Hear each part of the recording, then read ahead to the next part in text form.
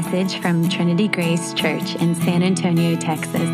For more information, please visit trinitygracesa.org. Well, I want to welcome you once again to Trinity Grace. We're so glad that you've joined us this morning, especially if you're a guest. And if you have a copy of God's Word, you'll want to turn it to Galatians chapter 4. The passage is also printed for you in your worship folder. And kids, I want to invite you to be listening for the following three things in the sermon this morning. First, be listening for a story about flying an airplane. Second, be listening for what the elementary principles of this world mean. What does Paul mean when he uses the phrase elementary principles? And lastly, be listening for how you might be more conformed to the image of Jesus. How might you practically be conformed more to the image of Jesus? Well, we're jumping back into our sermon series as we make our way through the letter that Paul wrote to a group of churches in the region of Galatia. And this, as many of you know by now, was a letter necessitated by a group of false teachers who had infiltrated the Galatian churches after Paul had left. And these false teachers, known as Judaizers, were Jewish men who were trying to convince the Galatians that in order to be received into God's community, they needed to adopt Jewish cultural practices and customs. Primarily things like circumcision and dietary laws and keeping Torah. They said that belief in Jesus was all good and well, you can keep that, but the Galatians also needed to go a step further to ensure God's acceptance and favor by adopting these Jewish cultural identity markers. Well, upon hearing that the Galatians were buying into this false teaching, Paul grows perturbed. He's angry. You might say he's hot under the collar. After all, if you think about it, he has risked his life to preach the gospel of free grace to the Galatians. He risked his reputation even by calling Peter to account for his lapse of judgment back in chapter 2. He had spent enormous emotional and spiritual energy on making sure that the Galatians were on the right track when it came to Christian maturity. And now they've turned aside from the message that they had heard from Paul. And as Paul writes to the Galatians, who had spent time with them, who knew them personally, he is not holding back. He asks, was all my work in vain? And can you imagine hearing that from a pastor? Reminds me of that great R.C. Sproul clip where he looks out at the congregation who are struggling to understand why God would be so severe with sin. And in exasperation, he exclaims, "What's wrong with you people?" He's taking a page out of Paul's playbook in a sense. Through the letter, Paul makes his theological arguments, sometimes with exasperation. But in this passage that we're about to read this morning, he changes his tone a bit, intentionally going back to the relationship that he shares and the love that he has for the Galatians. The passage we're about to read is maybe the most tender portion of the entire letter. It's a portion where we see an intimate picture of Paul's heart, where we get a glimpse of just how emotionally and relationally engaged he is as the planting pastor of the Galatian churches. Paul isn't just a theologian. He's certainly that, but he's also a pastor with a warm heart towards those whom he brought to Jesus. In this passage, it's a marriage of head and heart, of teaching and pastoral care, and it's a reminder that these two things, they always go hand in hand. Some of you have likely heard how Young Life gets at this principle with their mantra, people don't know or don't care how much you know until they know how much you care. People don't care how much you know until they know how much you care. Well, Paul goes to great lengths to remind the Galatians how much he cares for them here, how he labors over them to see Christ formed more deeply in their life. I like how John Stott puts it when commenting on this passage that we're about to read when he writes, "We have been listening to Paul the apostle, Paul the theologian, Paul the defender of the faith, but now we're hearing Paul the man, Paul the pastor, Paul the passionate lover of souls." So let's turn our attention to Paul's pastoral counsel as we read Galatians chapter 4, beginning in verse 8. "Formerly, when you did not know God, you were enslaved to those that by nature are not God's. But now that you have come to know God, or rather to be known by God, how can you turn back again to the weak and worthless, elementary principles of the world, whose slaves you want to be once more? You observe days and months and seasons and years. I am afraid I may have labored over you in vain. Brothers, I entreat you, become as I am, for I also have become as you are. You did me no wrong. You know it was because of a bodily ailment that I preached the gospel to you at first. And though my condition was a trial to you, you did not scorn or despise me, but received me as an angel of God, as Christ Jesus. What then has become of your blessedness? For I testify to you that, if possible, you would have gouged out your eyes and given them to me. Have I then become your enemy by telling you the truth? They make much of you, but for no good purpose. They want to shut you out that you may make much of them. It's always good to be made much of for a good purpose, and not only when I am present with you, my little children, for whom I am again in the anguish of childbirth until Christ is formed in you. I wish I could be present with you now and change my tone, for I am perplexed about you. Well, this is God's word. He gives it to us because He loves us and He wants us to know Him. Well, if you've ever flown on an airplane in foggy or cloudy weather, you know how easy it can be to sit back in your seat and wonder how in the world the pilots can see where they're going up in the cockpit. In fact, you can go to YouTube and get a glimpse of a view from the cockpit during stormy and cloudy and foggy weather. And if you do, if you go look at those videos, sure enough, you'll notice that you can't see a thing from those small cockpit windows. And in that situation where you've got no fixed reference point, it's easy, I would imagine, to lose your sense of stability. It's easy to get scared and begin to over or undercompensate based on how you feel. And as you know, feelings can be a really lousy indicator of what's actually happening externally. So what do pilots do? Well, it likely doesn't come as a surprise that I've never been an airline pilot, but I have heard that in moments when you can't discern up from down, when you have zero visibility, when you have no reliable point of reference on the horizon, you've got to stay focused on your flight instruments, the instruments that are right in front of you. Because spatial disorientation is a real thing that can have catastrophic effects. And your senses are liable to tell you things that contradict your instruments, but the instruments are actually interpreting reality. So, against your every inclination, you have to stay focused on your instruments, otherwise you risk disaster. A determined focus on the instruments that guide the plane is what's needed if you want to arrive safely to your destination, especially in rough weather. Well, staying focused on the thing that will lead us home is really the thrust of Paul's encouragement in the passage that we just read. We all know how or what can happen when we lose focus on the main thing, when our attention is pulled away from the ultimate goal.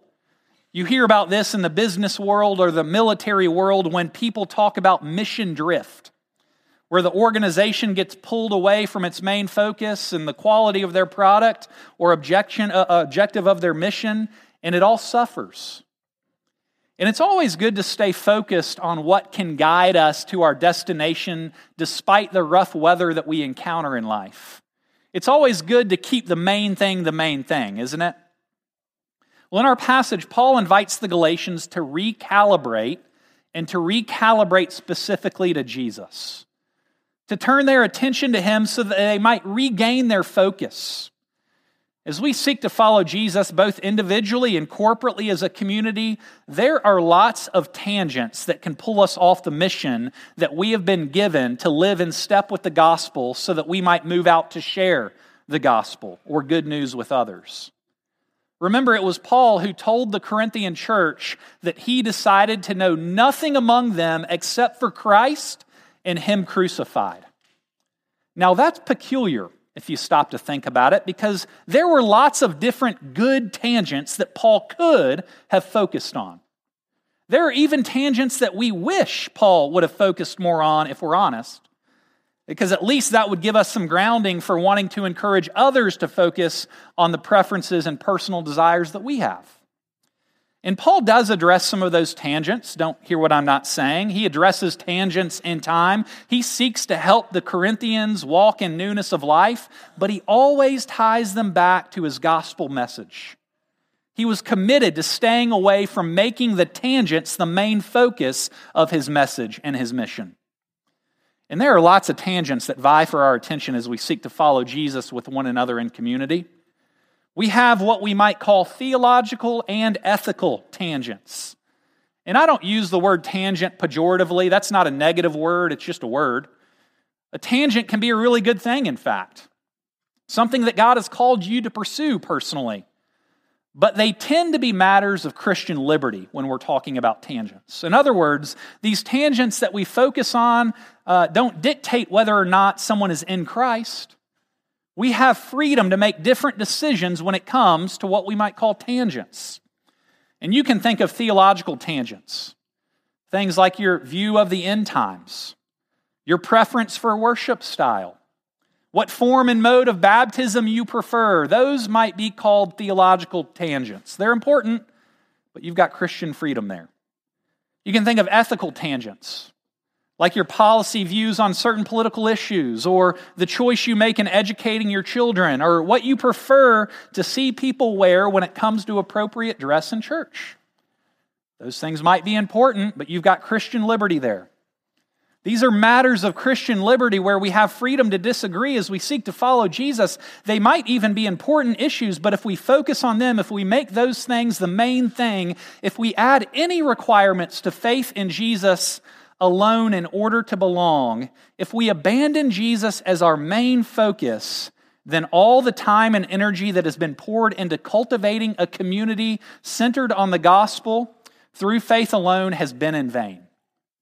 Our main focus, our supreme message, individually and corporately, is always the good news of Christ's life, death, and resurrection. Well, the Galatians had lost focus of that. They lost focus of the gospel. They'd allowed other things to slip in, and they began to add requirements for God's approval and for community acceptance. Remember, Paul has been making the case that the Galatians had been set free by Christ. But sometimes freedom can be too big and too scary. Sometimes we don't know what to do with the freedom that Jesus has given us. Sometimes captivity is easier. We just want rules to follow. Like Israel wanting to go back to Egypt, back in the Exodus.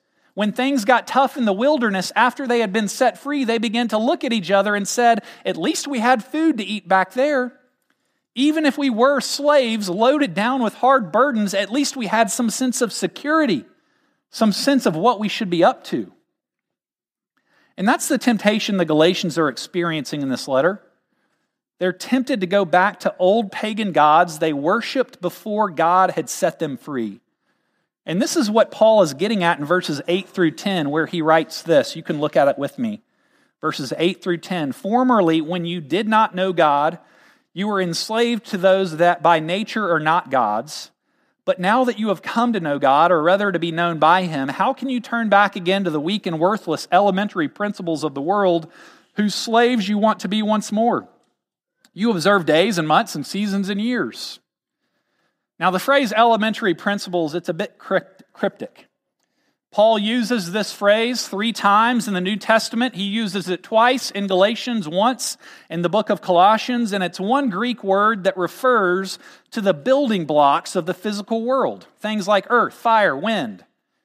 It can also refer to celestial beings, even deities identified with stars and planets. Sometimes this phrase is used in the ancient world to refer to demons or to evil influences in this world, the elementary principles of this world. Now you have to remember that the Galatians were buying into the Judaizers' teaching that said you should believe in Jesus and be more Jewish. You should believe in Jesus and adopt Jewish cultures and customs if you really want to be accepted by God. In the Galatians, they're buying in, as Paul says in verse 10. They're observing days and months and seasons and years, meaning that they've already been pressured into keeping the Jewish calendar so that they might be accepted by God. And Paul is saying that's going back to the elementary principles that you grew up with. Now follow me. If you follow Paul's logic here, it would have made the Judaizers very angry because of what he was implicitly saying. Because what were the principles that the Galatians grew up with? Well, they grew up as Gentile pagans. And Paul is saying that the Jewish obligations, adding anything on top of faith in Jesus alone, is no better than Gentile paganism, which would have been a shot across the bow to the Judaizers. In other words, legalism, according to Paul, is just as bad as horoscopes or zodiac signs or emperor worship. Both are based on the elementary principles of the world where you try to earn your salvation. When you take Jesus out of the equation, Paul is saying that keeping the Jewish law in order to earn God's love is just as bad as ritualistic paganism. It's going back to the idolatry that you used to practice. The Galatians are wandering from the gospel. As they adopt the rituals and customs of the Jewish culture, they're departing from Jesus. As they make those tangents primary, they're straying away from the Lord. And we can't look at the Galatians with too much disgust and belief because we're prone to do the same things all the time. We're prone to lose focus.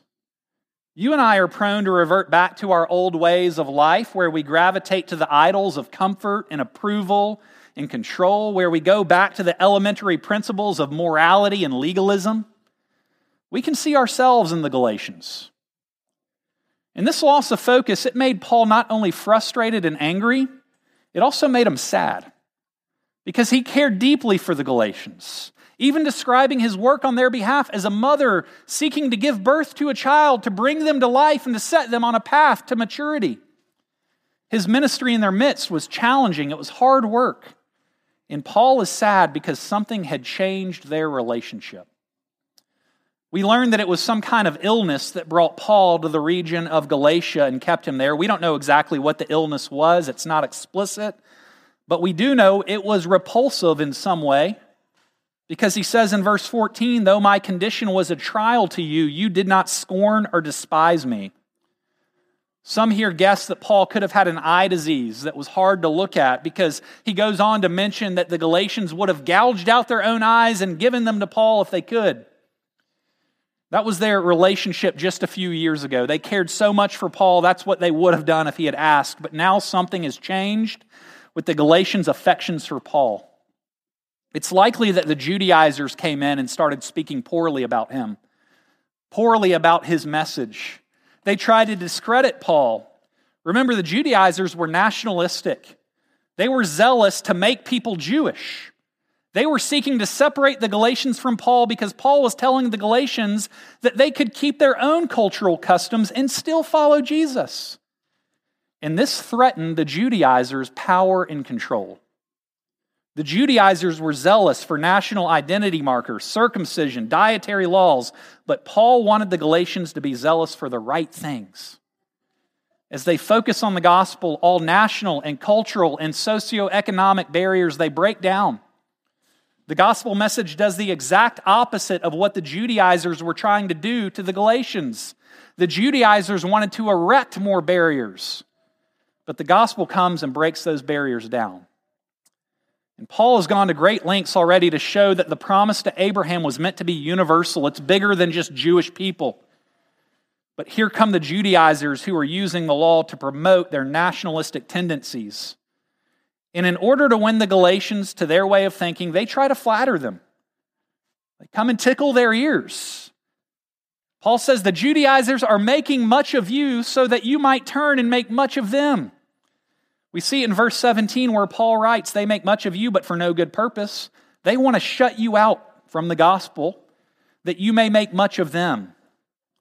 The Judaizers want the Galatians to think much of them, to flatter them in return. And it's always a danger in the Christian journey when leaders crave the approval and affirmation of their followers. The Judaizers are leaders who want to be put on a pedestal. They want a platform, who want to be made much of. And this desire, it's in direct contradiction with how a true servant leader in Christ's kingdom is supposed to act. The goal for any Christian leader should be to become less, so that Jesus might become greater. Leaders aren't called to build their brand. The goal is to be zealous for Jesus. It's like John the Baptist said when people were coming to him and fawning over him in his ministry. He said, I must decrease so that Jesus might increase. And no matter how long you follow Jesus, no matter how big your leadership responsibility in the church or in the world might be, like the Galatians, we are all prone to wonder. We're prone to lose our focus on Christ. We gravitate to tangents all the time. We're prone to gravitate to strong, charismatic leaders and take our cues from them. We gravitate to our idols of comfort and beauty and control and approval. And as we do, we are leaving our first love, losing a focus on the main thing. So Paul writes, and in this portion of his letter, he invites us to refocus on the main thing. And we see that the main thing, according to Paul, is relationship with the living God. He says this in verses 8 and 9. You can look at it, where we read, Formerly, when you did not know God, you were enslaved to those that by nature are not God's. But now that you have come to know God, or rather to be known by God, look, it likely goes without saying that there's a difference between being a slave to an idol and being in relationship with the true God. An idol comes to you and just demands more and more. It is not gracious. An idol cannot satisfy you in the ways that it promises. But in Christ, you have been released from the bondage of idolatry, and you are now a child of God. You have gone from slavery to sonship. And now God is gracious with you. He can actually bring the satisfaction that your soul desires. He does not demand endlessly from you. He can never break a bruised reed or snuff out a smoldering wick. And Paul is pleading with the Galatians and with us to not go back to your former way of life. Don't lose focus on God's love and grace to you. Don't give that freedom and joy up for bondage and misery. We have come to know God, or rather be known by God, according to Paul. And to know someone in the Scriptures, you might know this already, it's a very personal phrase. It's to enter a personal relationship with someone. You can't do that with an idol, but according to the Scriptures, you can do it with a living God. So the goal for Paul is greater than just moralism. It's greater than adopting religious cultures and practices and customs. Those things can actually keep you from pressing towards the goal of relationship. The goal for Paul is nothing less than vibrant, joyful, thriving relationship with the living God. That's what Paul wants the Galatians to realize that they have and to move deeper and deeper into that relationship, not to pull back and opt for elementary principles, not to forsake the living God for dead idols. And like we've mentioned before, Paul has a massive degree of credibility here. Because if you know anything about Paul's life, he once kept all the Jewish customs. He once obeyed all their traditions of his Jewish fathers. In Philippians chapter 3, we read about how he was progressing further and farther than all of his peers. He could have had power and prestige and approval like we can't even imagine in his world, but he gave it all up. He considered it trash. He stopped that pursuit because Jesus had set him free from that bondage. It's what Paul is getting at when he says in verse 12, Brothers, I entreat you, become as I am, for I also have become as you are.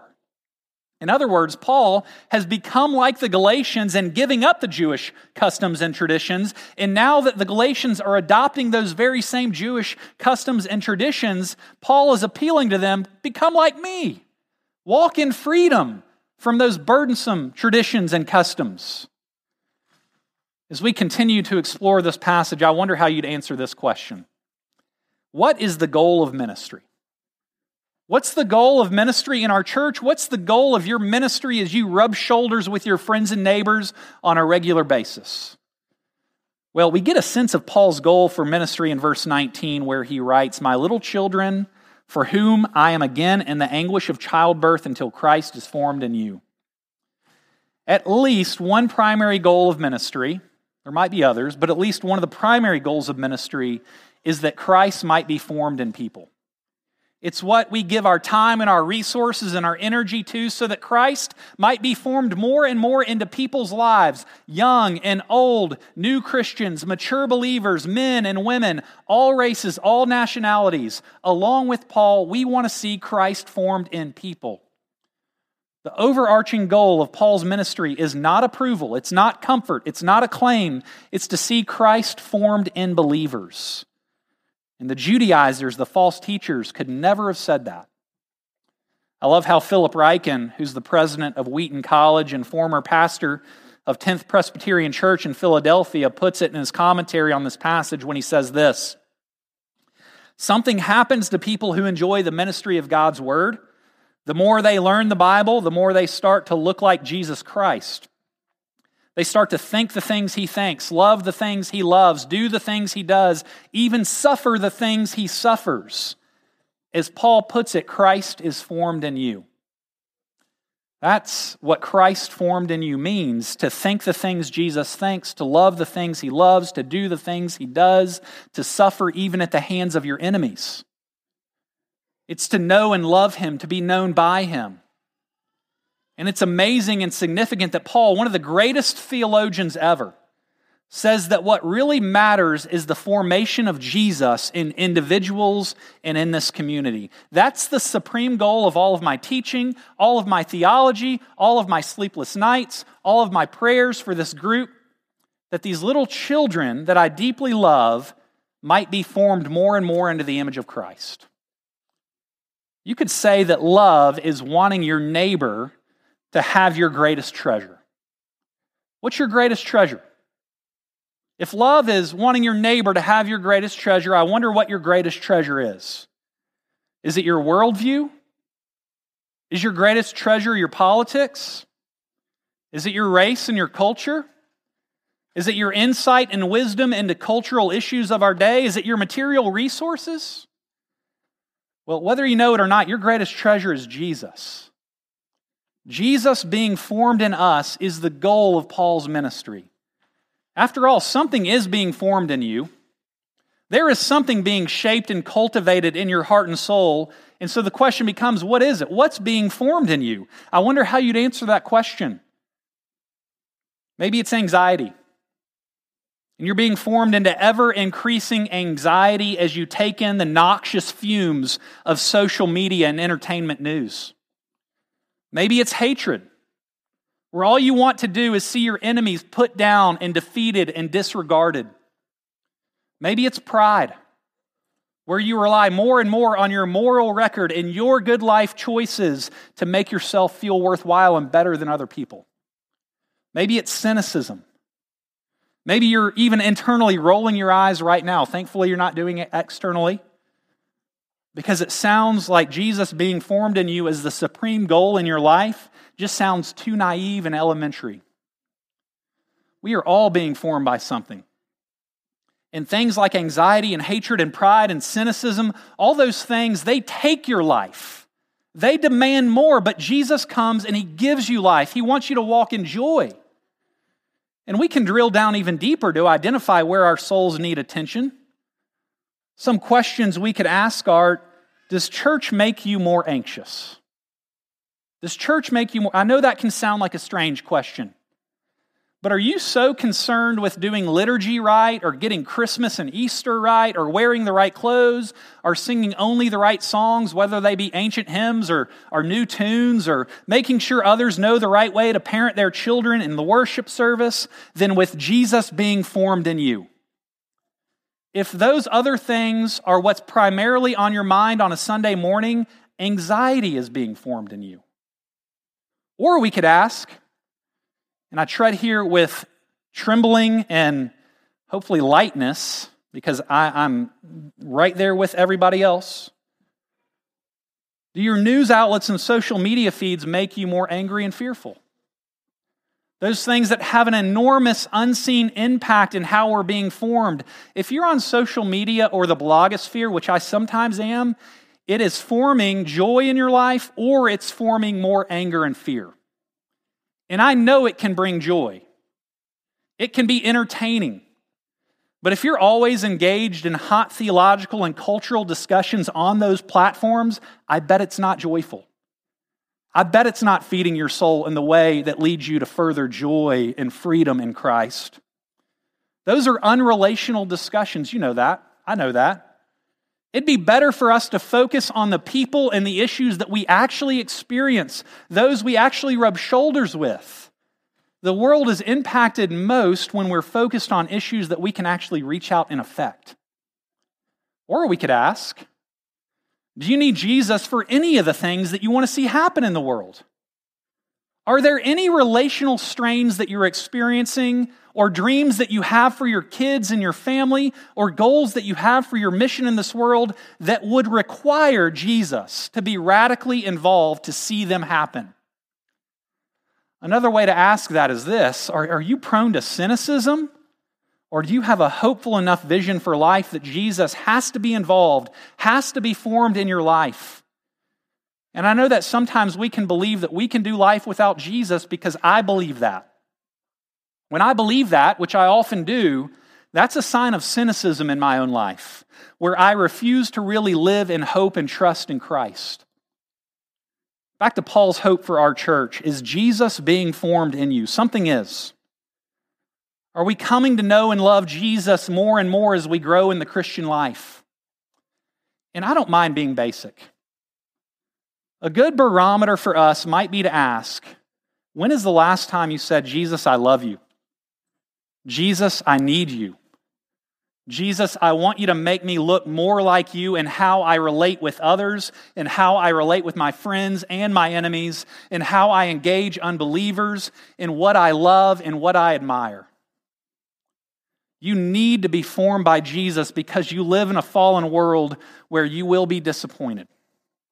You'll be disappointed by the church. You'll be disappointed by your pastor. You'll be disappointed by your Christian friends, by your children, by your spouses, by your family members. You'll be disappointed by movements that are taking place in the culture, but you will never ultimately be disappointed by Jesus.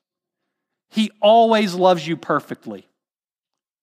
So sit with Him and thank Him, worship Him, ask God to form more of Jesus in your own life, because that is the pathway to joy and freedom. And I'll close with something that was pointed out to me this week pertaining to Psalm 119. I know that's a large jump, but go with me for a minute. Some of you know that Psalm 119 is the longest psalm in the Bible, and it's a psalm that is focused on what it looks like to love God's law, to revere His commands, to walk according to His rules. And after 175 verses, that's how many verses that psalm has, on the beauty of God's law and commands and rules, you know how it ends? In verse 176, you'd expect the psalmist at that point to say, let's go and keep God's law. You've been trained, now let's step up. But he doesn't say that. At the very end of the psalm, in verse 176, the psalmist says, I have gone astray like a lost sheep. Seek your servant. Even after 175 verses of drilling God's laws deep into his bones, the psalmist is still prone to lose focus, still prone to wander like a lost sheep away from God. He's just like us. And the point I want us to see is that the law will not come and find you when you're lost. You will never be rescued by the law. But Jesus, He will come and find you. You can be rescued by His grace. While we often lose our focus on God, He will never lose His focus on you. If you are in Him, you have come to be known by Him. He never forgets you. And if that's not compelling motivation to stay focused on Him, to walk in the freedom and joy that Christ has won for you, I don't know what is. Let me pray for us this morning. Father, we thank you so much that you are one who has come to seek and to save the lost. We thank you that you are one who longs to form us more and more into your image. And we just pray that you would do that. Lord, we love you. We long to love the things you love and to desire the things you desire, to hate the things that you hate, to be formed more and more into your image. And we pray that you would do that even through our worship this morning. We pray this in Jesus' name. Amen.